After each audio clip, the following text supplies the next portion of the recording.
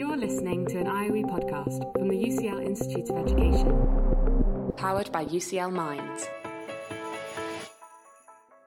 Welcome to the CPO podcast, the podcast series for the Center for Education Policy and Equalizing Opportunities at the UCL's Institute for Education. In today's episode, Sam Sims, a research fellow at UCL, discusses his research on how to improve teacher effectiveness in science. Sam, can you tell us a little more about the topics we're going to be discussing today? Yeah, so I'm going to be talking about a research project on how best to teach science. And there's a variety of views on this, but it's possible to distinguish two somewhat opposed schools of thought on the question. So on the one hand, there are proponents of inquiry-based science teaching, which broadly speaking aims to provide students with knowledge of science via investigations. In essence, pupils learning about science by conducting experiments. And the argument in support of this approach is that it's thought to be more meaningful for pupils to derive their own knowledge through experiments, or just kind of motivating because you get to, play with some fun science equipment and to learn by doing.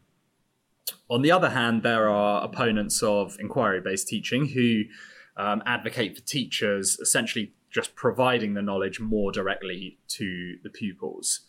And the argument here is generally couched in terms that if we ask pupils to conduct complicated science experiments, then the additional kind of demands that place on their working memory, the additional cognitive load involved, is likely to sort of crowd out the underlying science, and perhaps pupils come away remembering the equipment they used rather than the underlying science that the teacher's trying to get across. Great. Super interesting. How did you come to study this particular topic? Well, I'm interested in teachers more generally. So, for example, my PhD focused on the shortage of teachers in England. And the shortage of teachers is particularly acute in science. And that kind of got me into reading more about science teaching methods, and in particular, the debate around inquiry science teaching.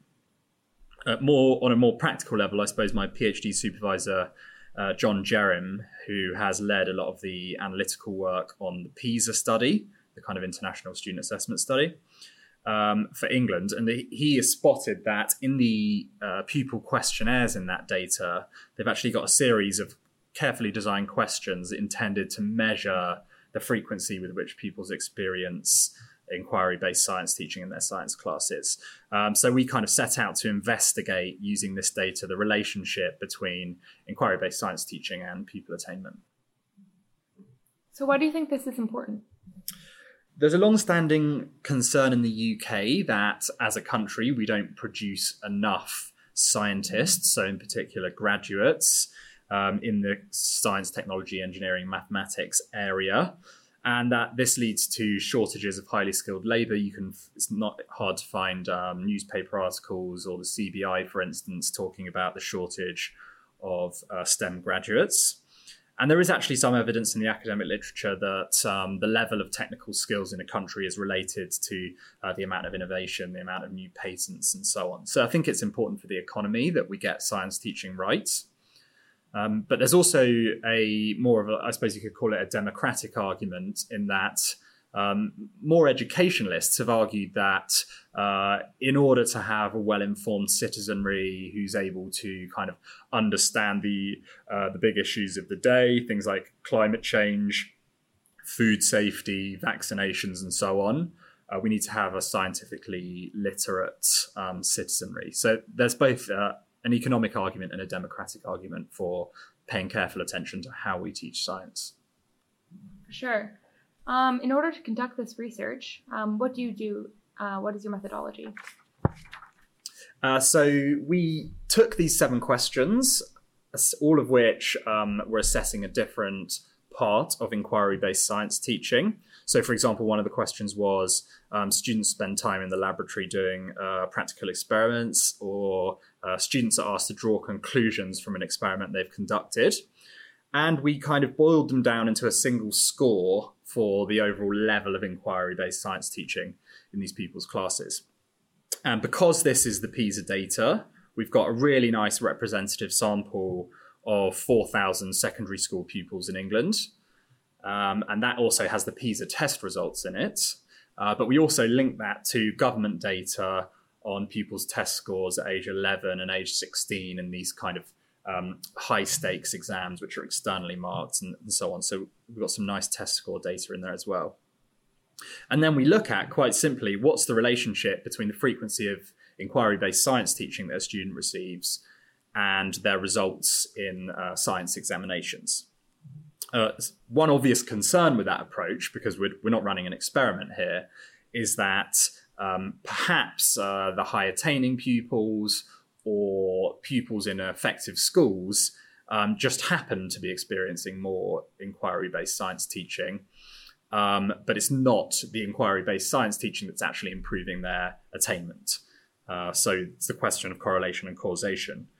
And we try to address this as well as we can by doing two things, really. One is comparing students who attend the same schools. So we're looking at within school variation, where all the pupils share the same school leadership or the facilities and resources in the school and so on, same peers. And we also control for a whole bunch of pupil characteristics, but most importantly, the pupils' prior attainment at age 11. So we're essentially comparing pupils in the same schools who, as far as we can tell on these test results, have similar levels of ability, and then seeing if any association remains between inquiry-based science and their science results. Thanks, that's really clear. That makes a lot of sense. So with this research, what have you found or what do you intend to find? So we find no statistically significant association between the amount of inquiry-based science teaching that a pupil experiences and their results on these high-stakes exams at age 16. So it just doesn't seem to matter one way or the other how much inquiry science these pupils get. But one kind of very reasonable objection to this is that inquiry science teaching is not just a method of teaching science, but actually aims at teaching pupils different things. So you're teaching them how to perhaps think like a scientist, or how to interpret results, how to, you're preparing them to go out into the world and be more like a scientist. And that's a reasonable kind of counter argument. But the nice thing about our data set is that in this PISA data, because the PISA tests are international, they can't examine, the national curriculum in England or the curriculum in France. So the way that the people who run PISA get around this is to assess pupils' ability to kind of apply scientific ideas to so-called real-world problems. So much more just thinking like a scientist.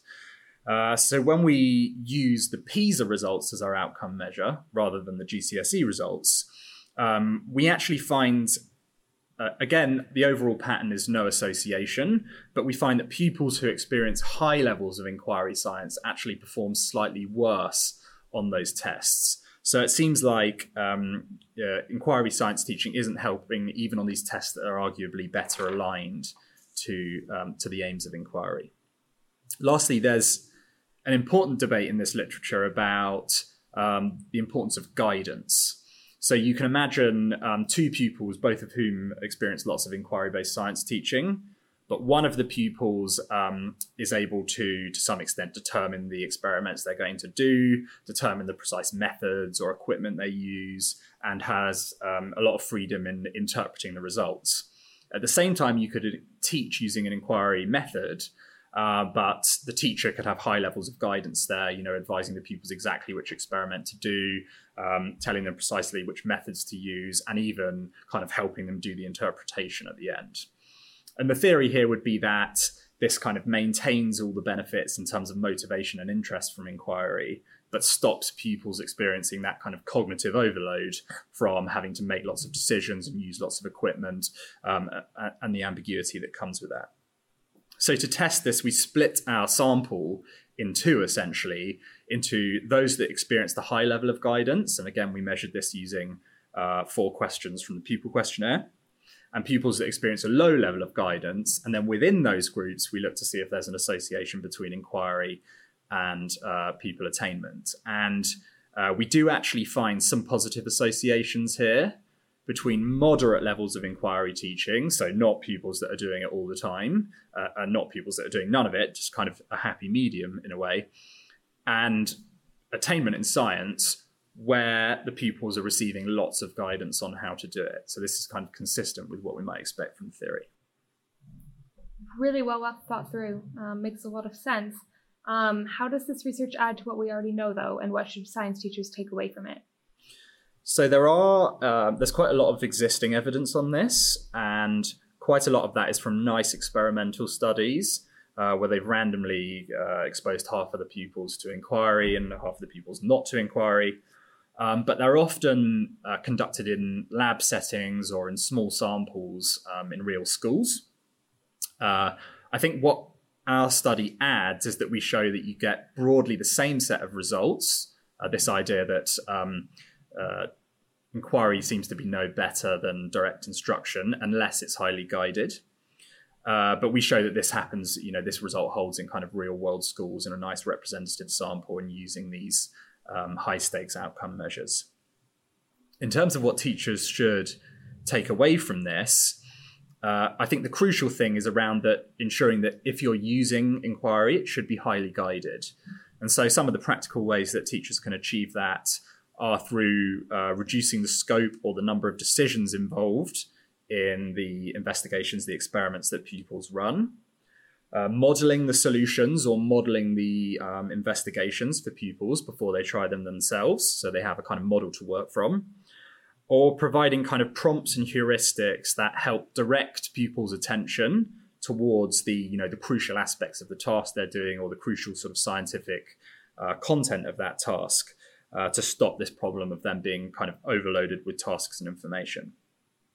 And even then, when inquiry is highly guided, it should be used in moderation. So we only find any positive association between inquiry and science attainment for pupils who do it in moderate doses and highly guided. So I think teachers should see this as being kind of one tool amongst the range of teaching methods, including more direct forms of instruction. Thank you for your time, Sam, and thank you for listening to the CPEO podcast. You can find out more about Sam's work and his role at the Center for Education Policy and Equalizing Opportunities on our website at www.ucl.ac.uk/CEPEO. Thanks so much for downloading and listening to this IOE podcast.